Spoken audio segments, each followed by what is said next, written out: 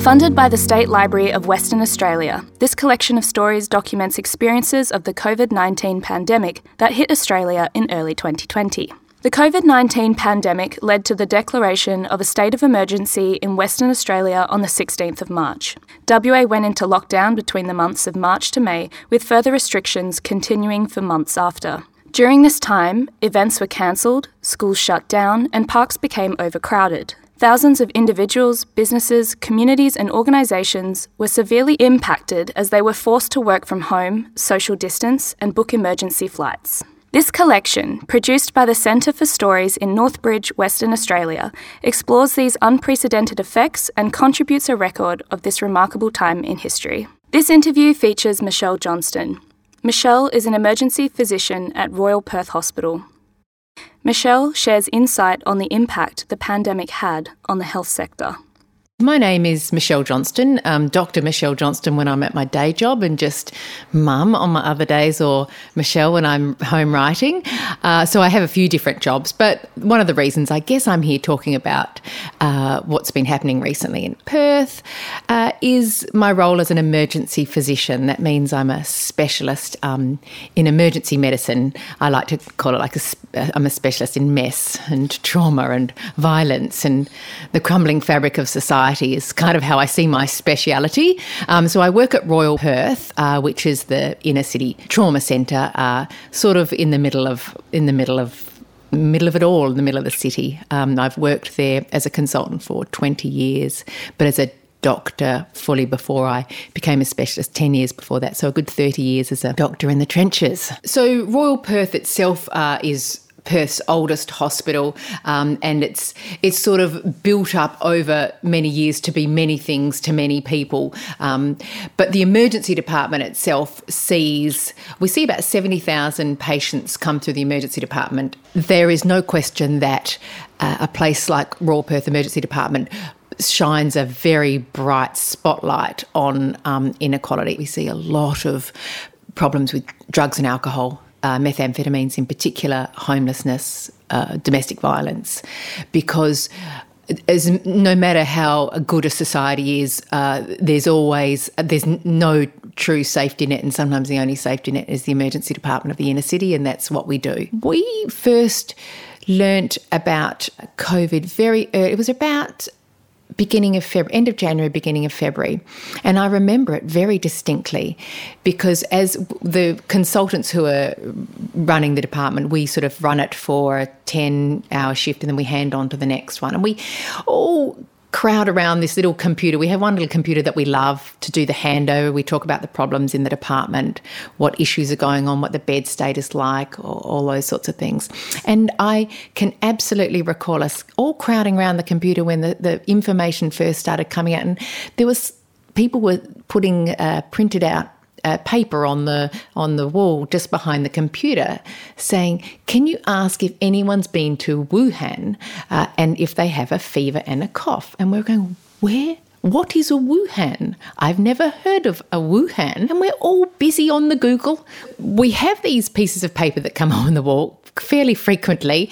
They usually come from a combination of the state epidemiologist, Australia-wide epidemiologist going through the state health coordination team, and these communiques come out, and there's a little circle that's been drawn in on China to show us where Wuhan is, and so we start Googling, and it's this kind of circle's getting bigger and bigger every day we come, and we still don't think anything of it because we've been there before. We know it. I get goosebumps even remembering back to that time. We're coming into work wide-eyed going, oh my gosh. And then we start hearing about we get information podcasts, and it was when it hit Italy, and we saw the images of the ICUs and the doctors coming out and nurses coming out covered tears. People are dying. We're doing CPR on our friends and our colleagues. And that's when it hit. And it was around that time, obviously, New York started to rise up. And we knew that that was the time that things were going to change. And things started to change very, very quickly for us. We had this collective reckoning of the soul, thought this is going to happen to us. We realised that we're all going to be at risk, and there were our colleagues dying in other parts of the world, people we knew. So that's going to be around mid-March, I think, beginning to mid-March, when we realised that we had to set up for this because we will not be protected. There is nothing that's going to do to protect us from this. There was lots and lots happening behind the scenes, and the West Australian government, the West Australian health system have been phenomenally good. We very quickly restructured our staff, our area, our equipment, and that was certainly the time where we had COVID patients coming in because we are the inner city and all the COVID patients were in the hotels. So they were all coming through to Royal Perth when they needed to come through. I mean, a couple of really remarkable things about that very rapid restructuring was, one, having to reinvent ourselves every day. We would come in, and because nobody knew about how to manage this disease. Nobody knew how to assess it, how to investigate it, how to manage it, what to use, how to intubate the patients. We were bringing in boxes. We were taking out the boxes. We were saying you needed this PPE, you needed that PPE. What PPE do you need if you're just doing this, doing that? It would change every day. So we had all that going on, and that's really tough because we've still got our normal job. The normal job is kind of stretches you to 99% of your ability, and then all of this going on. So there was that, but then there was obviously the psychological burden. You know, you look back now and think, well, you know, we've been so lucky, but we were really scared, and we were all sleepless before it started because we could see what happened, and we were watching, you know, people who didn't deserve to die in these terrible circumstances being looked after by their friends. So anyway, so we were there ready to go, ready to take it.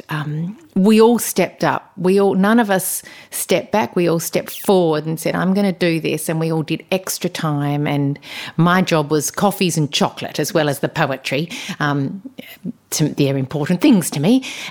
Just to come in each day. Are you okay? Are you all right? Because obviously we've got a lot of junior staff too, and my job is to make sure those junior staff are supported. You know, we're sort of older and crusty now, and we should be able to look after ourselves. We look after each other. Everyone is aware that there are places in the world that have done well with PPE and places in the world that have not done well.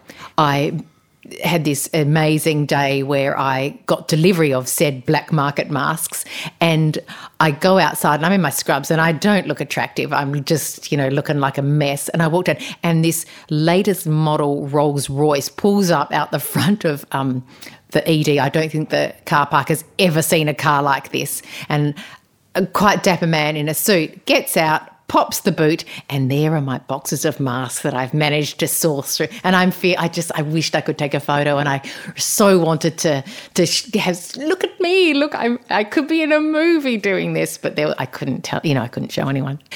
A couple of things I really did want to be able to mention. We talked earlier on about inequity and how it shows up the inequity, and there's no question in the rest of the world that's been a big issue, that the disproportionate effect COVID has had on, you know, the lower socioeconomic groups, people of colour, all sorts of people who are not white, wealthy, you know, that sort of echelon who you sort of pulling the purse strings and controlling things, and it has it for lots and lots and lots of different reasons. That's a huge societal issue. But one thing Perth did that just at the beginning that just made our hearts soar was opening up of hotels for homeless people. So homeless people were taken off the street and put into hotels, and it was the first time I've ever heard of it. It just felt so good. We could do it. The new normal is something that is talked about a lot, and I think that has so many elements to it. Most narrow way of thinking about it is that COVID's not going away for a while. The vaccine is going to be very, I don't know, no one can predict it, but it's certainly not a given. However, to me, the new normal is climate change. You know, we can't We just can't want to go back, because whatever we did before, pandemic or not, was wrong, was bad, killing our planet. Sure as Tuesday. It's so that, to me, it's an opportunity for us to re-look at how we do things. Will we? That's the big question. Thank you for listening. For more information about the Centre for Stories, head to our website, centreforstories.com.